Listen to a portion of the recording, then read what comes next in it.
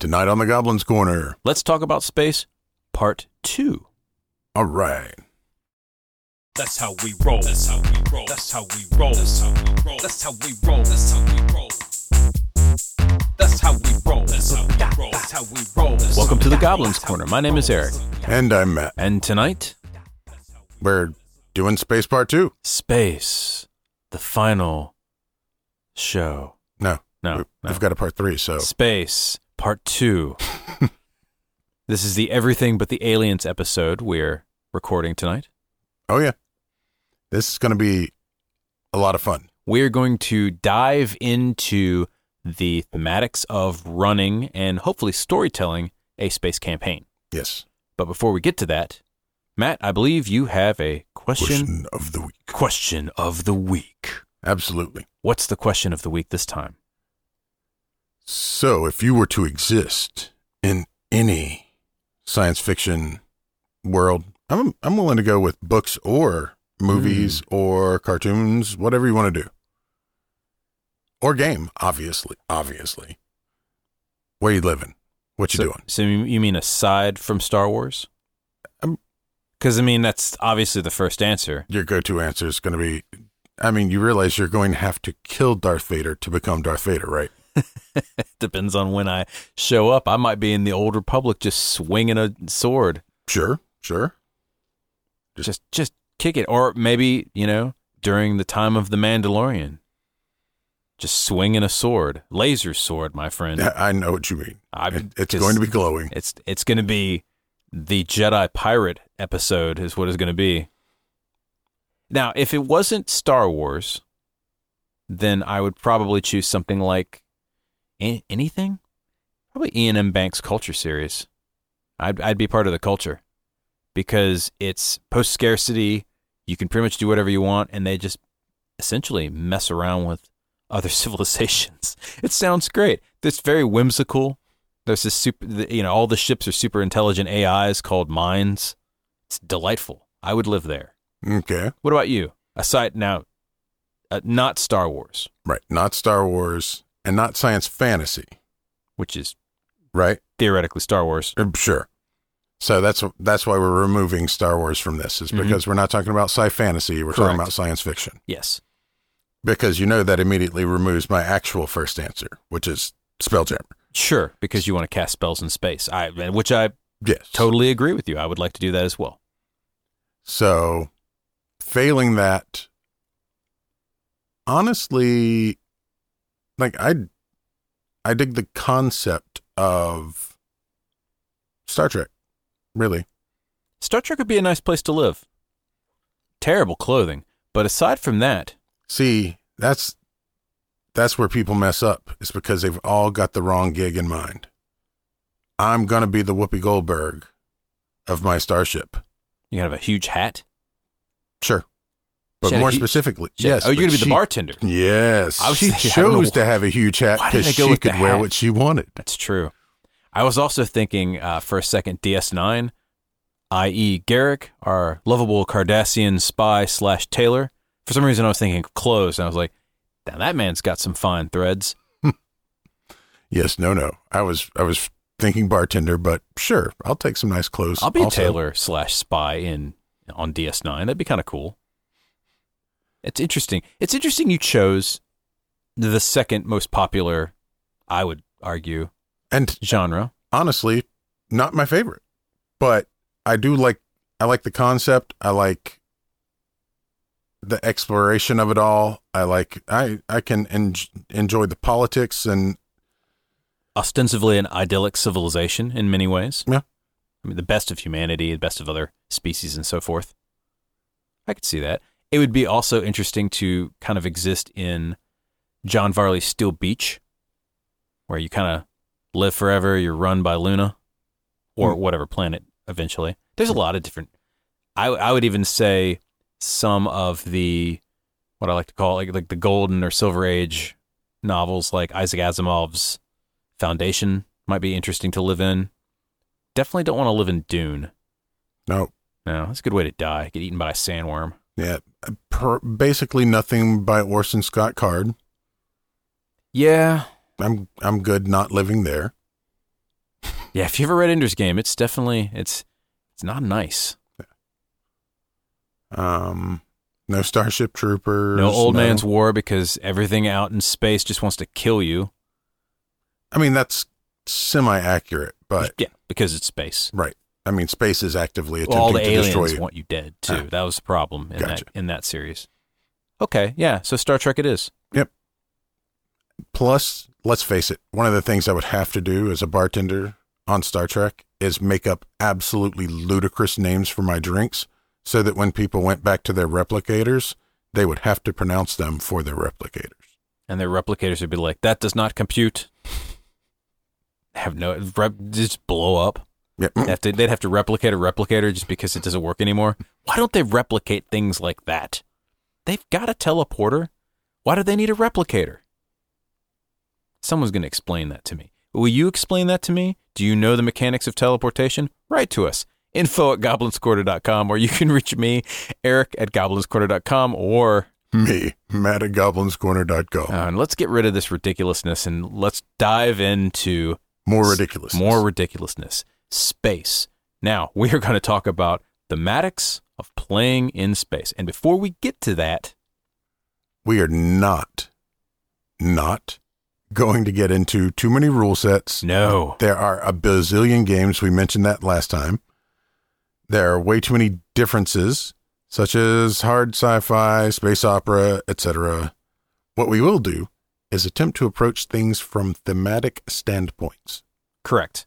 And in addition to that, unless you're a scientist, or even if you are sometimes, most people are not going to get or not going to care about the actual science behind the science fiction part of this. So if you get the science wrong, wing it. We want you guys to know that that's one of the reasons why we're going more into thematics and not mechanics, because the game systems have that mechanics of how things are played.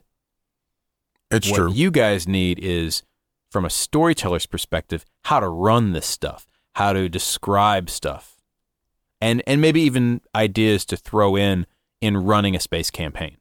We are also strictly trying to stick to space campaigns, not just sci-fi in general, because that can encounter matrix runs and post-apocalyptic worlds. We're trying to just kind of keep it to space. Right. We only have a limited amount of time in our lives. And this is space. And this is space, Part 2. the final frontier. Let's talk about thematics for a second. All right. The first thing you got to do is decide what type of game you're playing. Yep. We broke it down into 3 very loose categories. And there's a couple of minor ones as well, but these are the 3 loose ones. We've got, first off, your hard-boiled science fiction tropes. Sure. Now, this is your tech, your science, and so forth. They tend to be based more on the actual fields, the actual sciences involved today, and extrapolated upon. Right. And that includes, the equipment, the medicine, it's supposed to be based on actual theory. The Martian, for example, the book The Martian, Right. supposedly based off of hard science fiction. And there's a couple other ones as well. So hard science fiction stuff, that's one of the tropes. If you're playing that type of game, you're definitely going to have less of a leeway in terms of Magicking things away. magicking things together, but you can still come up with good sciencey answers to things, even if you're not a scientist. Yeah, I mean, realistically, if the game that you're playing has aliens and stuff like that, you extrapolate extra scientific methodologies from alien technologies. Yeah. No one's going to know any better. It's going to be fine. So these rules will apply to you. Now we also have a different sort of trope, which is called space opera. Right. It doesn't matter how anything works. It just works. We're trying to tell a story here, and the story is what matters. Star Wars is a good example of that, because do you really know how any of that shit works? Midichlorians.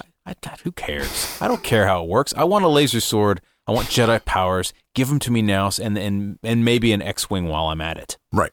Or a TIE. I'll settle for a TIE fighter. Okay.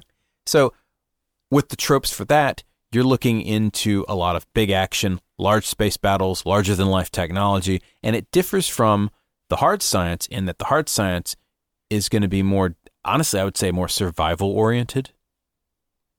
Oftentimes, yeah. Because it's more like you're dealing real life. Injuries are going to be more real in the games that you're playing.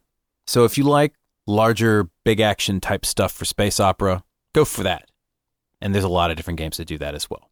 And I think to some extent, most of the other ones lean, that's the dip that most games will take at some point. Yeah, and no game's going to be just one of these. There's usually a mix of some sort of these.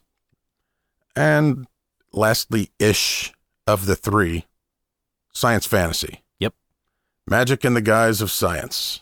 Psionics, interdimensional travel. Any MacGuffin that's used to bypass the normal boring aspects of space travel is a good example of science fantasy. Let's face it, teleportation. You can argue that the made-up sciences just lean on space fantasy or science fantasy as much as actual magic. Yep.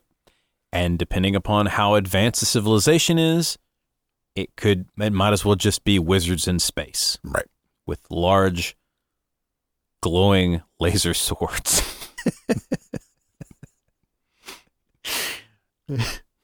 In addition to that, we also have two other types that I would say subcategories. Space horror, because that's a very specific genre, space horror. Right. And it could be hard science fiction, it could be space opera, it could be space fantasy, depending upon the game. But basically, the idea behind space horror is everything sucks and you're about to die. Yeah. And that could be location-based. It could be the fact that space is just awful in general. Yeah, space is out to kill you anyway, and we'll get to that in a second. Yeah. So, but that will incorporate some elements of those three criteria. And lastly, space pirates, my friend. Space pirates. Yeah. Which is self-explanatory. Yeah, if we have to explain space pirates to you, this may not be the show. You're not listening to our. You've obviously only heard this one episode and don't know anything about us. Right.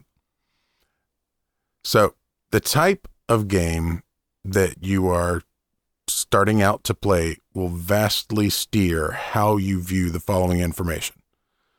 Everything here can be taken with a grain of salt based off of the type of game you're playing. Yep. So if you're playing hard science fiction, we start talking about space, size and distance of planets and stuff, may be vastly different than if we're doing some kind of space opera, Star Wars-y style game versus a space horror game. So again, we're talking very thematics, storytelling aspects right now. Don't get too in the weeds. Just take a breath. You'll be fine. So that being said, let's talk about the size and distance involved in running a campaign in space. I don't think you can stress the first point enough. It's really, really big. As Douglas Adams said, space is big, really big. It is the biggest thing that we're aware of. Go look up on YouTube. A bunch of this one guy did the solar system. I want to say he did it in Death Valley or someplace in California, which is not in Death Valley. But they started with a bunch of marbles and they were glowing. And they started with they had the sun, I think the size of like a beach ball. Right. And when they got out to Pluto, it was like 2 miles away or something like that. It's stupid far. Right. And that's just our solar system. To get to the next solar system, you'd have to hop to the moon in terms of distance. Oh, right. Yeah, yeah. So interplanetary on the travel. Same scale. Yes, on that same scale. Interplanetary travel, intersolar travel is stupid, stupid big. And you want to consider that in your game because if you're playing something that's realistic, guess what? You're not going to other planets. Yep. Or you might be cryo-frozen. You're definitely not going to other solar systems because 1,000 or 10,000 years might pass. So you might be interplanetary, but not necessarily intersolar. Right. And most games have some sort of bypass to this. Otherwise, it would be damn near unplayable. Even The Expanse has that. Yeah. So we're talking actual versus like relative distance. It's the same as if you're playing a fantasy game and you're doing an ocean voyage. You're not going to map out, okay, you can make 20 knots today, so for the next 4 weeks, we're going to do encounters every single day. I've played that game before. It's not fun to play. It's great for experience for the players, but it sucks to run it as a DM. I actually don't mind it, but it takes forever to get anywhere. Well, for me, a large portion of the encounter table should be there is no encounter. I'll agree with that. And then you can also have like, weather is good, you make better time. Weather is bad, you make slightly worse time. And then actual encounters under those. So what we're trying to say is the relative time versus the actual time should kind of be based on what kind of story you're trying to run. If you're doing a fast and loose combat style game versus like a intrigue game, you might speed some things up narratively to get to where you're going. You pretty much have to. You really want to start, and this is just a storytelling aspect anyway, get to where the action is. There's no point in doing it otherwise. How fantastical also are you going to make your story? And that'll depend some on the game again. Right. There are things that are good visually, right? Like in your mind's eye or on the screen or whatever, that are astoundingly unrealistic. Well, let's talk about the elephant in the room first off. Asteroid belts. Yeah. And so we'll go back to Star Wars, or honestly, most space TV show, every space TV show I've ever seen, where they say, you're in an asteroid belt, and they're just dodging asteroids left and right. That shit doesn't happen unless it's a recent asteroid belt that just broke up. Usually they're hundreds of miles far away at the minimum, or even 10 miles, or even a mile. Fly a ship through a mile. Right.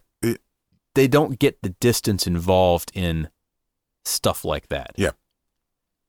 It's like, oh, we better carefully dodge this 400-foot-long ship between this 3-mile crevasse. And the things that they do kind of don't talk about are things that you would really want to know about. Now, here's a good example: relative velocity. You never see, except in some of the horror movies, or even like what is it? What's the one that had, was it Sandra Bullock in it? Oh, Gravity? Yeah, in Gravity. Where something hit right the actual space station they were on. Okay, yeah, that's a collision. Right. You never hear anything about velocity in most of everything docks perfectly. Oh, sure. You know, they just automatically slow down even though they're going thousands of miles an hour. So how realistic are you really wanting to make this thing? I would say, unless you're doing a horror game, maybe don't make it as realistic. Go ahead and use some of these tropes like the asteroid field to spice things up if you're doing some kind of space combat. And honestly, some of the games call for this stuff anyway. Yeah, and don't do like literally 6 to 12 hours just to dock the ship. Yeah, nobody is going to be amused. No one's going to play that game. Use distance, and this is a great storytelling aspect. Use distance to convey awe and the immensity of space itself. Because if you gloss over distance for the humdrum portion of the game and only force the point when it is narratively important, then when you take the time to do it, it actually has an impact. But if you talk about immense distances every single time you're talking about anything, then your players aren't going to care. And yeah, you lose all the impact for it. Yeah. It's a narrative tool, but you do, and I would almost say like visual aids and stuff would also be good. Like show some kind of sense of scale so that people know what's going on, because we don't get how big stuff is in space relative to us. But it's definitely something that you want to convey as a storyteller. So here's a couple of ways you can do that. Distance equals time. That's the first way. We kind of briefly went over that already. So that could be a challenge, not just in getting someplace, but this is something that unless you've got faster than light communication, talking to people. Yeah. How do you talk to people? Yeah. It might take 30 minutes to reach somebody, 6 hours or days. And it takes just as a concept, it takes 8 minutes for light from the sun to reach here. Mhm. So if you're making a telephone call, if you will, and it's traveling at the speed of light, but you're making it across galactic distances, you will die of old age before someone picks up the phone. And you could be waiting on AOL dial-up for a long time. Additionally, you can use travel time to your benefit. A good example of that is using it for downtime. Yeah. Maybe your characters are building something. Maybe they need to heal up. So you can narratively, maybe they just got out of battle, and you're going to say, okay, there's another 4 days until you get to the space station. All right. In that time, you may not have encounters. You may not have something going on. It may just be allowing the characters to recoup, med up, build something. Yeah, man. I got to put together my custom ammo. Sure. Yeah. Whatever that happens to be. My irradiated bullets. Yes. And that way you can skip to the good parts of the story, which is the whole point in storytelling. Sure. And again, some of this is game mechanic handled. So if you've got light speed engines or all of the propulsion issues will be handled by the system you're playing, one would hope. And all of them are pretty much fantasy. Yes. Right now, anyway. Yeah. How are you going to handle just necessities? Yeah, food, water, air, the fact that the toilet might clog up. Like, these things are very important in a campaign. And depending upon how gritty your game happens to be, that could be a horror game in itself. Sure. That becomes a survival game. But, when you go to the very top of the level with your Star Treks and what have you, it's all recycled atoms, right? You look at the replicator and you're like, hey, make me a steak. And it's like, okay, here's your steak. But when you come down and you get to the example you made earlier, like the Martian, right? Yeah. That is survivalistic. That is... grow some potatoes in your own feces. Yeah, you do what you got to do. It is what it is. And here's something that most people don't think about. If you are on a spaceship for, distance from Earth to Mars, 6 months of travel, how are you going to deal with isolation? What kind of psychological factors will your characters have to consider? And how do you, as a storyteller, convey that? Because that's the important part. It doesn't really matter. It's going to take them 6 months. You might have to make them roll a sanity check because they got space madness. Yeah. How soon do the delusions set in and the hallucinations? And if you're playing a horror game, oh man. Immediately. The answer is immediately with a horror game. They start tripping already. Let's talk a little bit about the environment of space. All right. First off, as we formerly mentioned, space is awful. It is. It is hostile. It is hostile to life. It is out to get you. To human life. Now, depending upon the game you're playing, you might be adapted to life in a vacuum, but most games that you probably would play as a player character, unless you're an android, space is hostile. There's radiation, there's vacuum, it's cold, you can't breathe. There's a lack of pressure. There's not a gas station anywhere around. You can't get a cup of coffee. You can't get a fucking cup of coffee anywhere in this damn solar system except one place. I mean, I'm not going to make it. How messed up is that? So that's something to consider. Everything is antithetical to life unless you're on a planet that supports your life. And this is important because this is one of your pet peeves, if I recall. All of the planets support life in every single sci-fi trope. You go to another world, it's just like, oh, look, it just happens to be an oxygen environment that supports carbon-based life forms with 1G atmosphere. I despise it. It makes me insane. I hate it so much. It makes me so angry. So why is everything bipedal? I hate it. So, okay. Let me ask you something. Why is it when they were sitting in the big space slug in Empire Strikes Back, they just open the damn door and Han is... He's got an asteroid. On an asteroid. Han's got a mask, and that's it. This ground feels strange. Yeah, there's a lot of vapor. Where the fuck's the vapor coming from? They're on a goddamn asteroid. Now, granted, it's coming from the mouth of the space slug. But okay, but does the space slug generate an atmosphere? Is he that big? That's what I want to know. It's been bothering me lately. There are things I need to know. It's been bothering me. I want to know this. Well, you've been watching it a lot lately. It's true. My kids have gotten into Star Wars finally, and I'm so proud. I'm gonna let them watch Star Trek too. You know, you got to teach the controversy. We like both, and then we get into Doctor Who and all that other stuff too. So think about that. Most creatures need food, water, and some kind of breathable atmosphere. Period. Yeah. Well, all carbon-based life forms need those things. So let's talk about a couple of the nasties of space travel.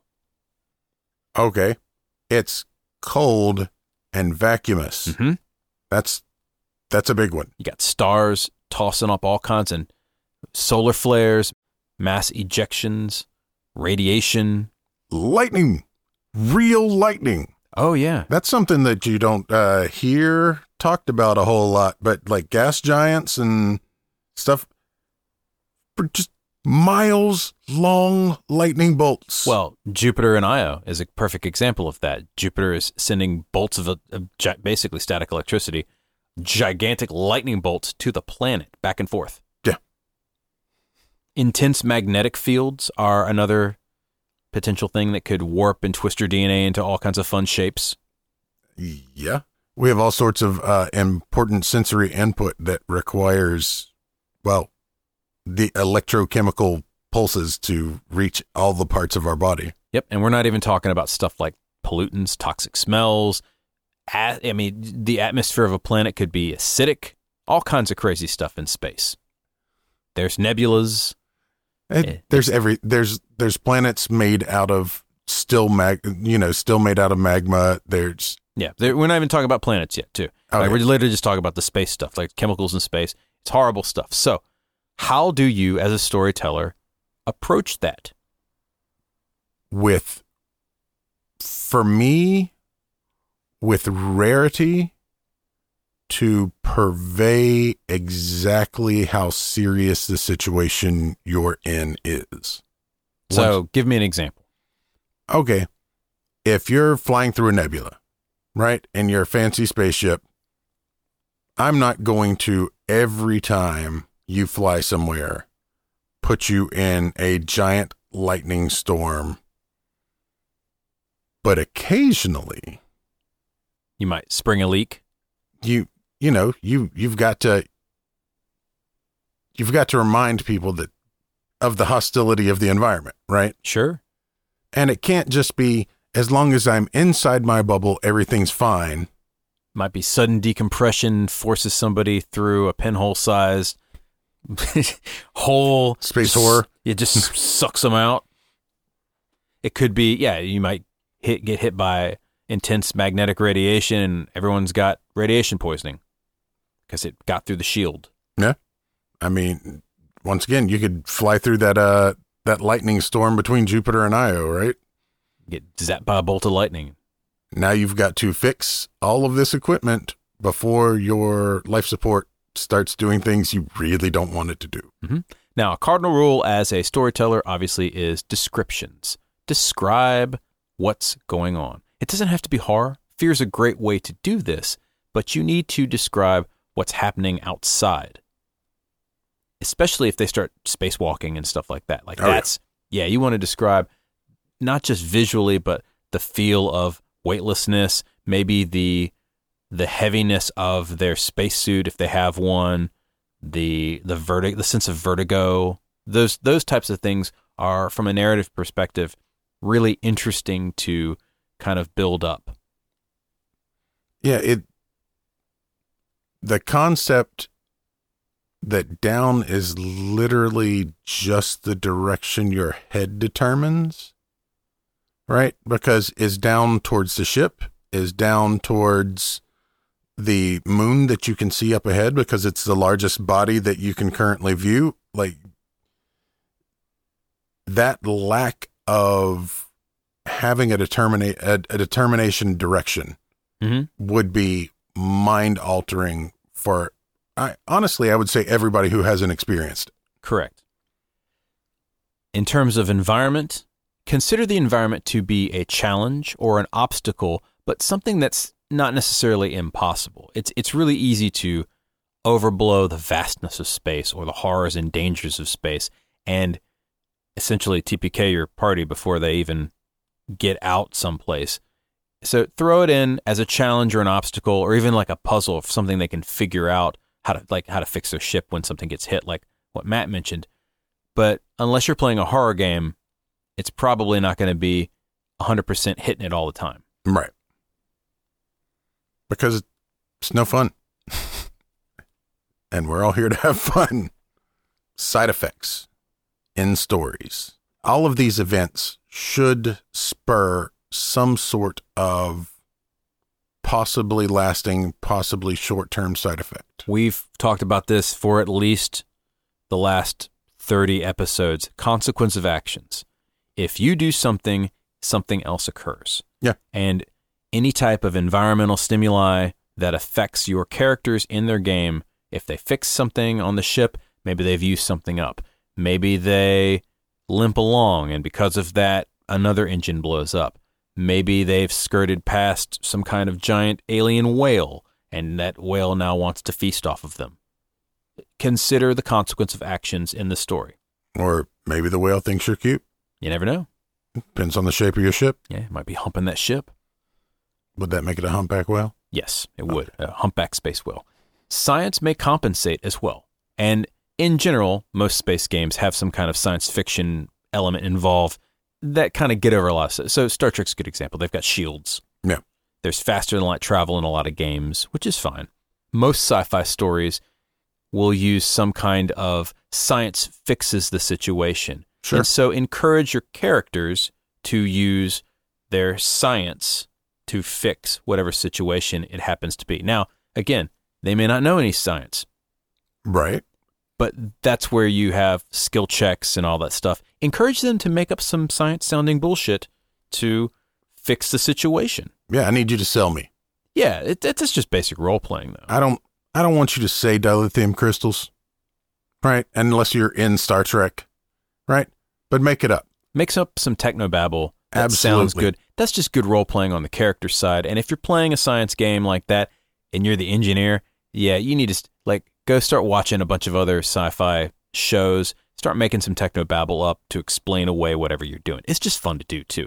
That's part of the fun of playing these types of games.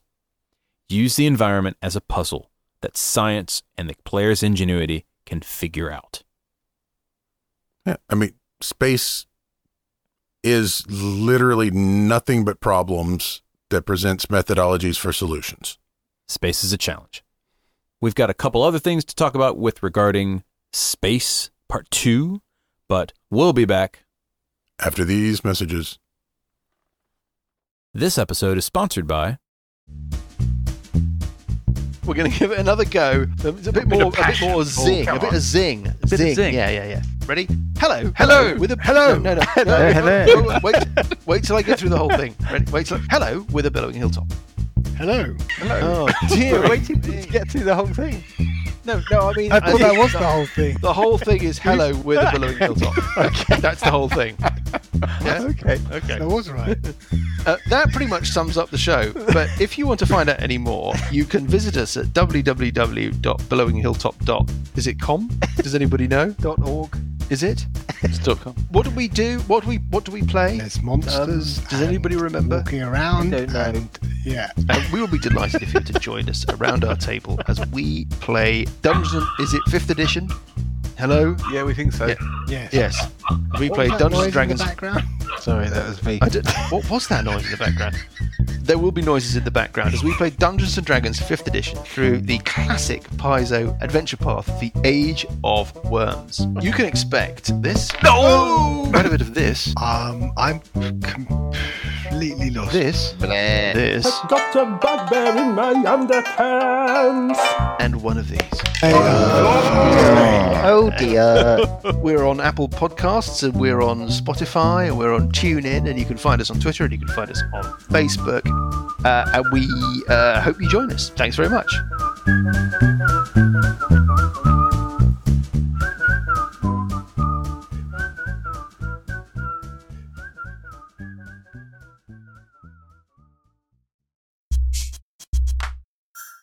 If there are any topics you would like us to cover, goods or services you would like us to review, or if you would like to sponsor an episode, we would love for you to contact us at info@goblinscorner.com.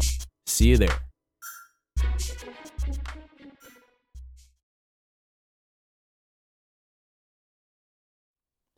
And we're back. Welcome back. All right, so we're talking about space and thematics of space.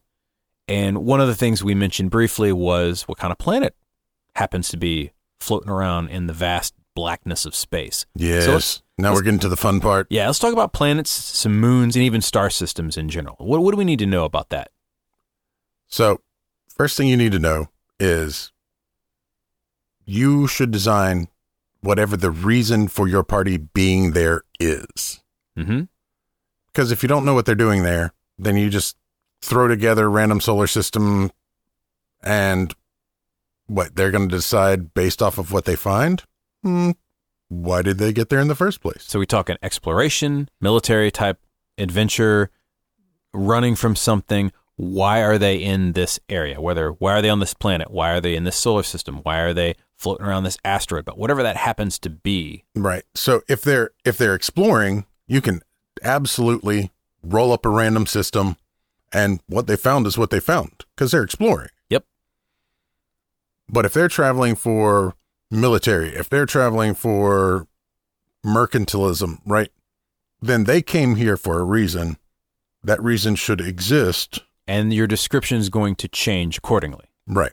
And again, just like we talked about, by the way, a lot of these things you'll recognize from our city building episode, our NPC building episode, and various other episodes in terms of storytelling.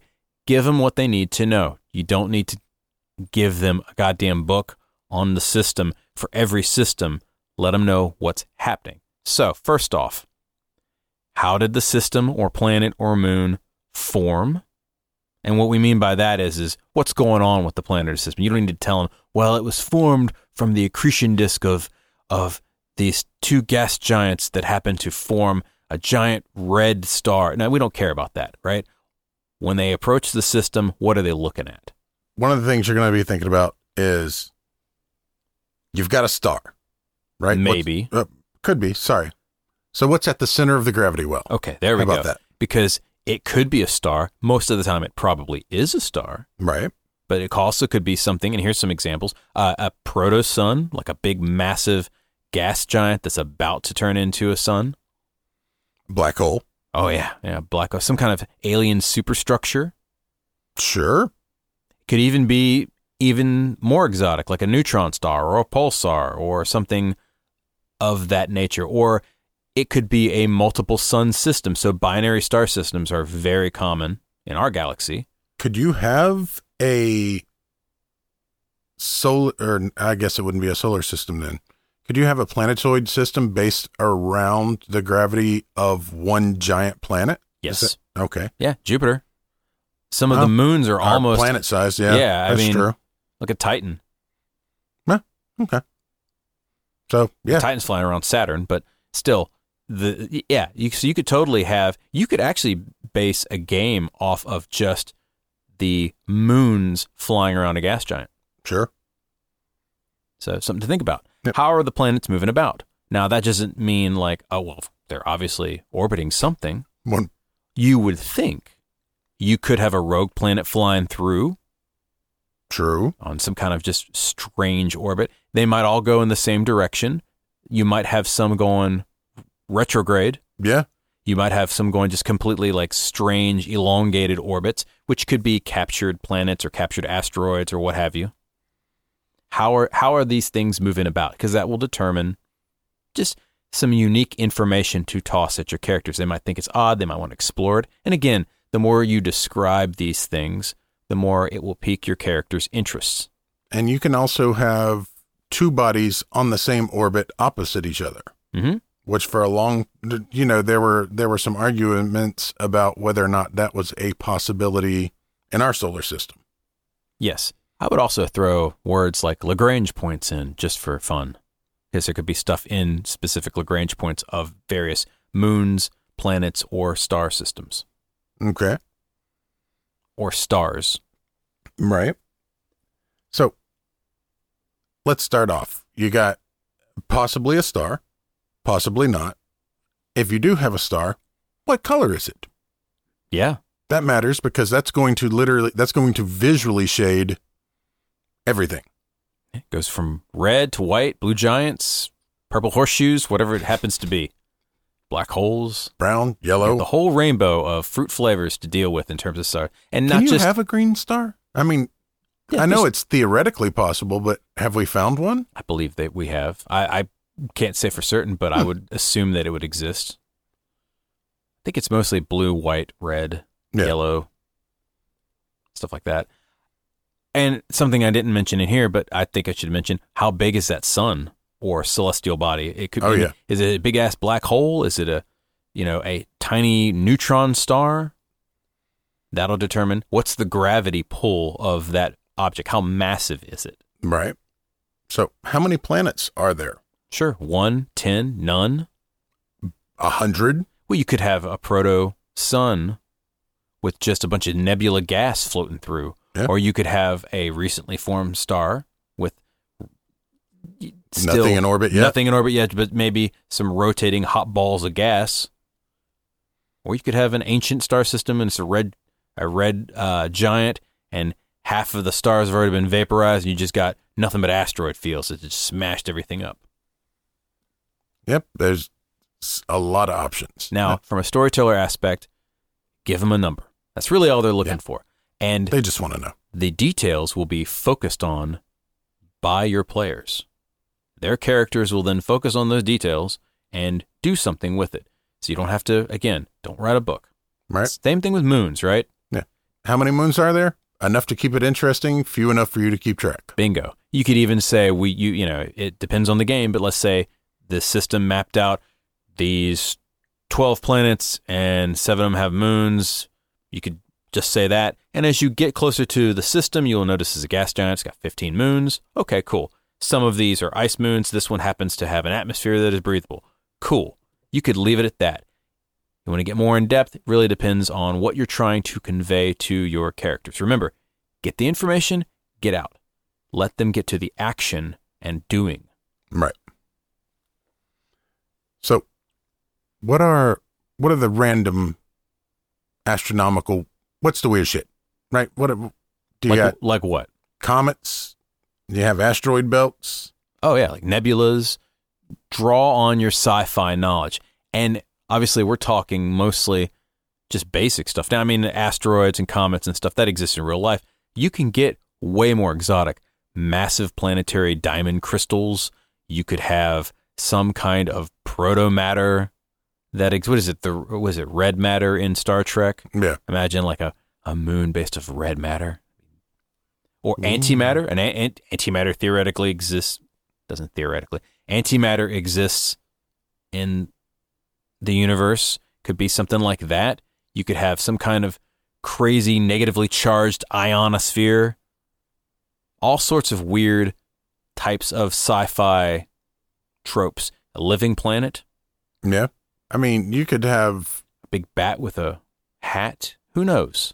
well, you've got objects that came into the solar system at speed, were trapped, and developed in orbit, right? Mhm. But if you had an object that was traveling directly towards the sun, even at a very slow pace, then all of a sudden you've got, and for all intents and purposes, a stationary planet that is very slowly moving just into the gravity well. Okay. So that's weird in that it may not have a rotation, right? You've got a light side, dark side planet with no rotation and with relatively no seasons because it's not orbiting. It's just slowly getting closer and closer. Oh, you to mean just a fixed planet? Yes.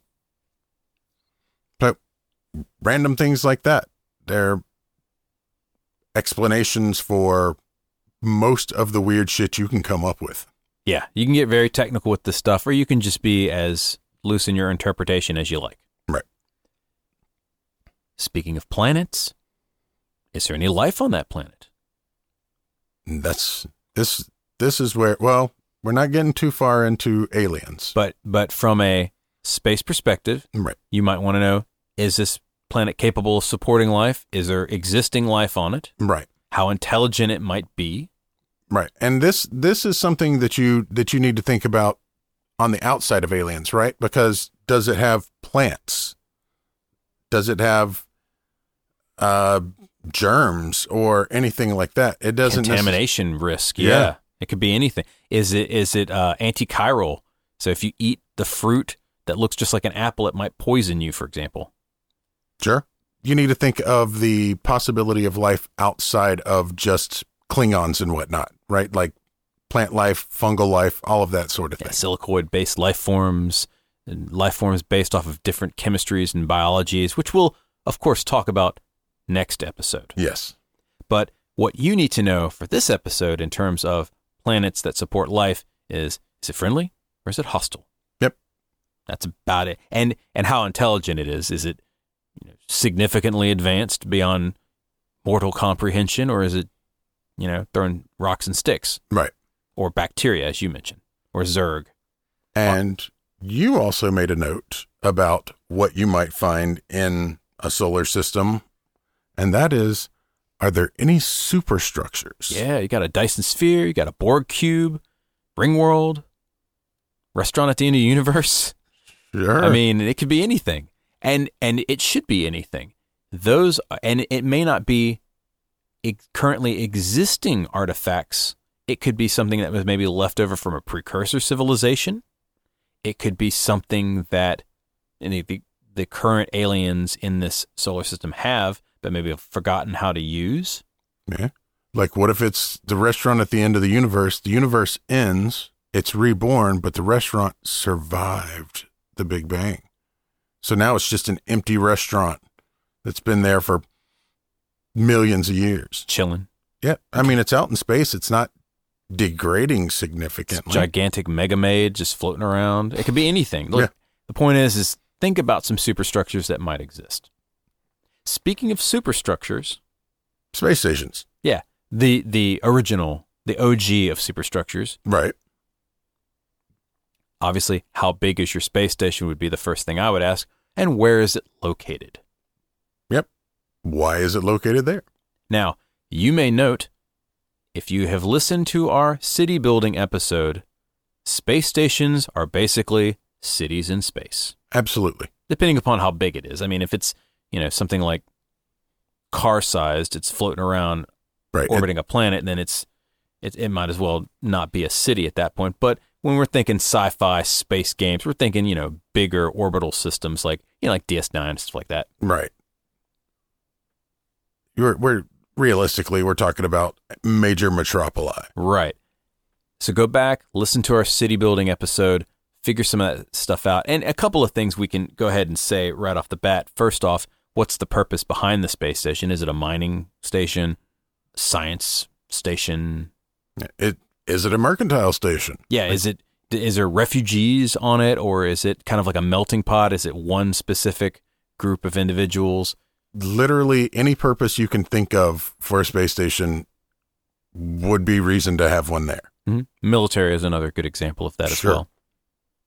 So think of who is ruling or who is in charge of the space station. Sure. What are some other? It's going to have a government. It's going to have a government. It's going to have law. I mean, it's going to have goods and services. It's going to have probably taxes and tariff. Like, you're going to want to know some basics for what they're arriving at.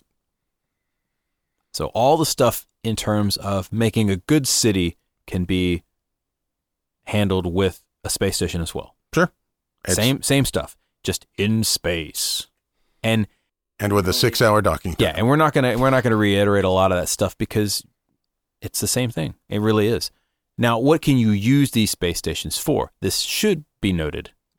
Absolutely. So you've got downtime, first off. That's the best way to use a space station is downtime. Going from one place to the other, maybe you stop, gas up, move on to the next place. Yeah. So this is maybe just downtime. This can also be a good place like a safe zone. So maybe you've just gotten out of some crazy combat in space. You're playing Elite Dangerous. You've jacked your ship up. You need some repairs. You're going to get a cold brew and wait. You're safe from the normal hazards of space, perhaps. Well, you've got you fly up to something that is just ringed with gun turrets and laser cannons and all of that stuff. And whoever was following you ceases to follow you. Yeah, you were running from some space pirates that you happened to piss off, and you finally made it to the base, and they're just kind of circling around the base, waiting for you to leave. You can start and end storylines with a space station. It's a great place. It's just like going to a city. You start and end storylines a lot of times at a city. That's true. And it's a great place, depending on the type of game you're playing, right? It's a great place to pick up your rewards. Sell your loot. Get your upgrades for your ship. Oh, yeah. You got to upgrade your suit. You got to upgrade your blaster, all that stuff. Your ship. Got to get another lightsaber. Yeah. Yeah. I'm going to keep I know. beating the Star Wars into the ground. You know me. And not only that, with a space station, you could have an entire game just on the space station and explore it. Sure. Maybe it's infested with tribbles. It could solve that with a lightsaber, my friend. That is very true. You could do an entire dungeon crawl in a space station. That's a great horror game, by the way. Yeah. It's an abandoned space station. That was Doom. Yeah. The whole game Doom was based off of that, and a bunch of other ones too. Aliens. Aliens, you explore some nasty ass space station. Get a xenomorph in your chest. Not me, sir. Not me. Finally, we come to something that should also be mentioned regarding thematics. And this is something I would say is very important, the combat in space. Yes. Now, three-dimensional combat in a spacesuit, use your imagination with that. What we're more interested in terms of what we've played, is ship combat, because ship combat can either be incredibly interesting or incredibly boring if you play it wrong. Yes. And so I would say, as a storyteller, as a DM, as a GM, whatever you happen to want to call yourself, Marshall, if you're playing Deadlands, who knows, you might get in space as Deadlands. That'd be awesome. Cowboys versus aliens. Absolutely. Cowboys. Oh, yeah. Cowboys versus Aliens Deadlands campaign. Somebody write that up. I want to play that right now. I want to be a huckster in space fighting aliens. Anyhow, spaceship combat tends to be long and involved. Yes. Or way too simple. Yes. And there's very few games that I have played, I could be wrong, that have a good balance between the action and the mechanics. And this is where a good storyteller comes into play. 100%. Yes. You tweak the mechanics as necessary for the group and the story. And what are we going for? Straight up, what are we going for? Well, we're going for the story, the drama of it. Yeah, we don't care about the numbers. And in fact, we're not going to even get into number crunching, because the system will do the number crunching. Learn the system, learn how to tweak it, as Matt mentioned. Go for the drama. Absolutely. You want those bright red lasers to come screaming across the screen. You want, the lasers hit the ship. A flash of ozone from fried circuits fills your nostrils. Your party members, all in red shirts, fall to the ground dead. No apparent injury. No apparent injury. You stand up from your captain's chair and find body-hugging velour. Kip, make that ship go away. Kip, open a comm. Like, you want that melodrama or that drama or that horror. You want to describe that combat, man, because that'll get your players into it. How are you going to handle that? You got to sell it. Yeah. And that's the thing, is don't let the mechanics eat the story. No. And there's a lot of mechanics that can be involved. 3D is definitely one of those mechanics that you can definitely get lost in the weeds on. I would recommend some visual aids. Yep. You got anything with stands, right? You can, things that you use to raise and lower minis, you can use to raise and lower ship minis. That's If you're a good enough artist, you could even get a whiteboard and draw some relative 3D stuff. yeah, you could do that. Or you can, I am not a good or enough you artist. could, yeah. I mean, or you could throw it up on a TV or something like that. There's a lot of ways you can handle 3D combat, but definitely some kind of visual aid is necessary, especially if you're getting into the drama of that stuff. You don't have to have it, but these are just things that help some. Showing some artwork from some kind of computer model, even, or hell, just screenshots from the game itself. If you have the PDF or something, would help with this combat. You also, the sounds and the individual sounds, the pew pew, the explosions, we all know what science fiction sounds like. Yeah, when you hear that siren from Star Trek, man, it's like red alert, it's time to go. Yep. And I think that I was discussing on Twitter the other day, having a soundboard with combat effects could be a lot of fun for a fantasy game.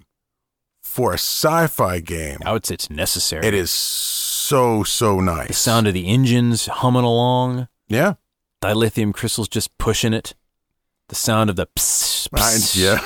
You know where I'm going with this, man. I know. Yeah, all of that. Well, no, I was still in the Star Trek verse. Oh, okay. But now that you've mentioned it, Yeah. where the lightsaber just kind of pops out, yeah, you got to have that, my friend. The TIE fighter sounds, the sound of body just getting cut into two pieces as the lightsaber just goes right through him. Just that plasma just eats through the flesh. The tone you took for just a second, I swear I thought you were going to go to Zap Brannigan again. The sound of body and the sound of my skin as it presses against the fine, non-static electricity body-hugging velour. All right. Moving right along. I guarantee there's a Futurama RPG, and I'm going to play that shit. I want to find that. Okay, so sound is very important. Get a mood music board, go to town. Make sure everyone gets a part in your combat, even, and this is important, even if the rules don't allow it. Yep. Because sitting there hoping that your pilot makes some rolls while they have a 30-minute ship versus ship combat. That's boring as hell. It goes back to Shadowrun and Matrix runs. Yeah, Matrix runs are dumb. Like one of the things the newer version has is they incorporate real-time Matrix runs with real-time combat, which is great. And guess what? Your starship combat you should be doing something. All of your characters should be doing something. If they're not doing something, as a storyteller, it is up to you to get them in on the action, because otherwise they're all going to go outside, take a smoke break. Sure. And that sucks, because then it's just you and the pilot chatting. Right. And it should be an engaging experience. It should be fun for everyone. They're riding on a damn starship while it's dipping and weaving and moving around. It's activating its thrusters or whatever the hell is going on with it. So let's talk about some options that can get people involved. And these are things that you can do if it's ship versus ship combat and your game has mechanics just for that. Okay, hit me. What are we looking at? So if you're playing the Doctor, right? Mm-hmm. The torpedo hits the ship. Blows something up, someone gets hurt. Someone gets hurt. Now, if you wait until the end of this combat, that person might have already bled out and be dead. So you could be patching somebody up while the ship's bucking and weaving. Exactly. You got your freaking mechanic trying to make sure the ship doesn't fall apart. So you've got R2-D2 trying to fix something while smoke's blaring around. They had a lot of steam in Star Wars. You never notice that wherever something gets hit, there's some kind of steam panel that just bursts open. I think that all the ships are steam powered. Maybe Star Wars is actually steampunk. Steampunk in the future? Yeah. Well, no, it was a long time ago. Long time ago. Far, far away. We'll think about that. So repairing a ship is definitely something that would be worth exploring while the combat is going, even if, again, the rules don't allow for it. What else could be happening? Well, you got, let's see, your security person, right? Maybe you're being boarded. Oh yeah, or maybe there's a criminal that's escaped because of damage for the ship. Sure. So he's got to bust Got- some faces. Got to deal with that before that criminal does some criminal You shit. got to take care of some business, man. They might blow the ship up. Could happen. Or even just the dramatic storytelling aspect of you are riding in this chunk of steel that's flying through space at ungodly speeds. What is your character experiencing while that's going on? If there's not anti-gravity, you're experiencing, obviously, the G-forces. If there is anti-gravity, you might be experiencing the tension or whatever. As a storyteller, you need to convey that. And you can ask them, how do you feel while this is going on? That's a great thing to do, is just ask questions. What does your character think of while the pilot is flying the ship? Get them invested into the story. Right. Get their head in it, right? I mean, your character is not going to, in the middle of a dogfight, even if they don't have an active role to play, they're not going to be sitting there like, man, I think I'll go have some hot tea. That's just not that. My character's going to sleep while all this is going on. Now, he might be a badass and takes a nap in a dogfight, but most people, no. Probably not. Probably not. And finally, how is the combat resolved? Like, what happens after the combat? What needs immediate attention? Well, once again, your medic, right? Mhm. Even if they were patching people up during the dogfight, those people probably didn't suddenly get better. Yep. Could be your ship got damaged. Somebody's got to fix it. Somebody's got to fix it. This can turn into a side quest easily because you may have to land or go to the nearest spaceport. Yeah, because depending on how damaged it is, do you even have the necessary stuff to fix it? Absolutely. Like, are you running on half an engine? And if you're limping along, you might have to go find some kind of shady Oh, yeah. space station. You latch up to that, and next thing you know, you got shenanigans going on because they stole your ship, or you're in jail, or there's aliens bursting through your chest, or there's a Sith Lord with this lightsaber, and he's just cutting right through your skull. Or you get all your replacement parts, but you're pretty sure you recognize some of the designations from some ships from elsewhere. Yeah. Because they've been stolen. Oh, man. And they left them on bricks. And they took all the wheels off. There's nothing. All right. So what are some things in addition to running a space campaign? What are some things that you can do? Let's say you have an open sandbox game. What can your characters do? And as a storyteller, what can you maybe push them in the right direction towards, Matt? Well, I mean, so you've got a crew of people on a ship. Mm-hmm. You run the ship. So which we like to call, are you a pirate or not a pirate? Right. Because that's the only two options I see. Yes. Unless you're a Jedi. Pirate, not a pirate. Yes. You and can Jedi. totally be a Jedi pirate. You can still be a Jedi pirate. That's true. And if you're a Jedi, you're not a pirate. Swinging Unless you're a Jedi pirate. swinging the Jolly Roger and a sword, laser sword in the other hand. Such a wonderful mental image. What else can we do? You can explore space, explore planets, explore galaxies. You're just an explorer. Yeah, you can fly around and find things. Yeah. I'm a professional looker. I look at things. Well, loot. Yes. You can solve mysteries. Sure. This is something that's not tossed in too much that I've played. And granted, we haven't played a lot of mystery campaigns even in the fantasy world either, which is a shame because there's a lot of really good mystery games out there. And this is something that I would be interested in playing from a space perspective, because how do you solve a crime in space? How cool would that be? Or not even just a crime, maybe solving the mystery of some kind of alien artifact or world, or even the formation of something. Like, how is there a multiple ring system, or this weird alien gate or something like that, or some kind of celestial phenomena? About the only mystery you generally see in sci-fi is, so what did happen to this outpost? Mm-hmm. Right? Hey, this outpost, this space station, this insert currently abandoned for no apparent reason thing now. Yeah. So what we're saying is reach out a little bit, get outside the box, find some of those type of mysteries that you can solve. Those are fun things to role play out too. Yeah. Even if you're not combat heavy in your campaign, this is perfect to dive into because figuring mysteries out, you can throw in puzzles, you can throw in all kinds of interesting tidbits. You could even throw in some cryptography if you know some, or there's websites you can. And if your encode. friends are into that thing. Yeah, that sort man, of thing. that'd be awesome. Find some kind of crazy alien artifact. They got to decipher it. This is one of those things too, where you could play in person and then maybe try to solve stuff during downtime between games. The next one actually pairs fairly well with mysteries. Diplomacy.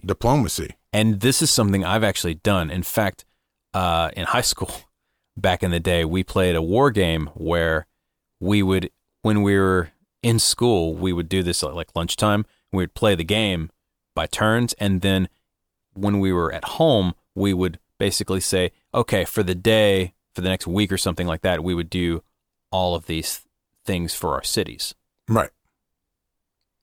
And so as a space game, this is totally doable, right? You might own a colony or you might own an entire star system or whatever, depending upon the game you're playing. You could do all the diplomatic actions in downtime or even in time if you wanted, and then maybe get to the fights or get to the interesting things. And basically, as the storyteller, it would be your job to build up to something for the next game session where everybody's together.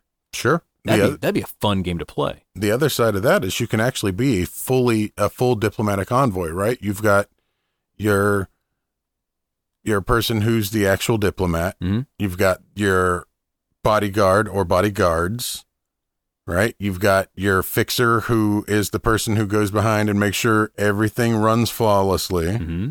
And so that could be an entire group based off of you are the diplomatic mission from this space station, from this planet, from this. You are the away team. Yes. I mean, it's an away team. Yeah. And that would be a fun, and you could have that as an episodic game. Sure. That would be this week you're going here. You're going to find this alien race. You might kill them or fuck them. Who knows? It's going to happen. Something's going to happen though. Trade with them. Steal their technology. You might trade with them, buy something, get some kind of crazy disease. Who knows? You can fight in a war as well. And that's something else you could do in a game. There's nothing wrong with just rolling up a combat story. Yeah. Just two alien races at war, just smashing into each other with ships and guns. Robotech, man. Yeah, Robotech's a great example of that. Yeah, that's another good game we need to play. And that's a game we didn't mention. Wow. Well, and that's something we both want to play too. So fighting in a war could be strategic, could be one-on-one combat, could be ships, you name it. You can mine, you can do resource gathering, right? Yeah. And this could be standard dungeon crawl type stuff, or it could be exploration plus looting. Yeah. Could be piracy. It could always be piracy. I mean, that's the easiest way to gather resources. Yeah. Is you wait for somebody else to mine it and you take it from them. And finally, we could say this is more of like a fantasy style, sci-fi fantasy. You could get into some crazy artifacts or pseudoscience magic or psionics or something like that. You could explore the weird aspects of the science fiction space universe. Sure. The monolith is the perfect example of that. You might find a damn monolith and all of a sudden you're the Star Child. Absolutely. Or turn you into Starman and you're David Bowie all of a sudden, just floating in space. Earth below you. Yeah, absolutely. Drifting, falling. All right, Major Tom. So we have given you, again, part 2 of All About Space. This is, once again, just a dip into the multitudes of things you can get into and have fun. And again, if you have something that you want to know specific about, write to us, info@goblinscorner.com, or you can reach me, Eric@goblinscorner.com. Or me, Matt@goblinscorner.com. And of course, we also have all the things, Twitter, Facebook, Twitch, Instagram. We've got a website, goblinscorner.com. You notice the goblinscorner.com, and so forth and so on, ad nauseum. There's a theme. Yeah, Yes. There's a theme behind all of this. And next episode, we'll be discussing... Just aliens and planets. Yes. And that's going to be a doozy as well. So grab a notebook. Again, my name is Eric. And I'm Matt. Hope you've enjoyed this episode. We'll see you next time. Have a good night.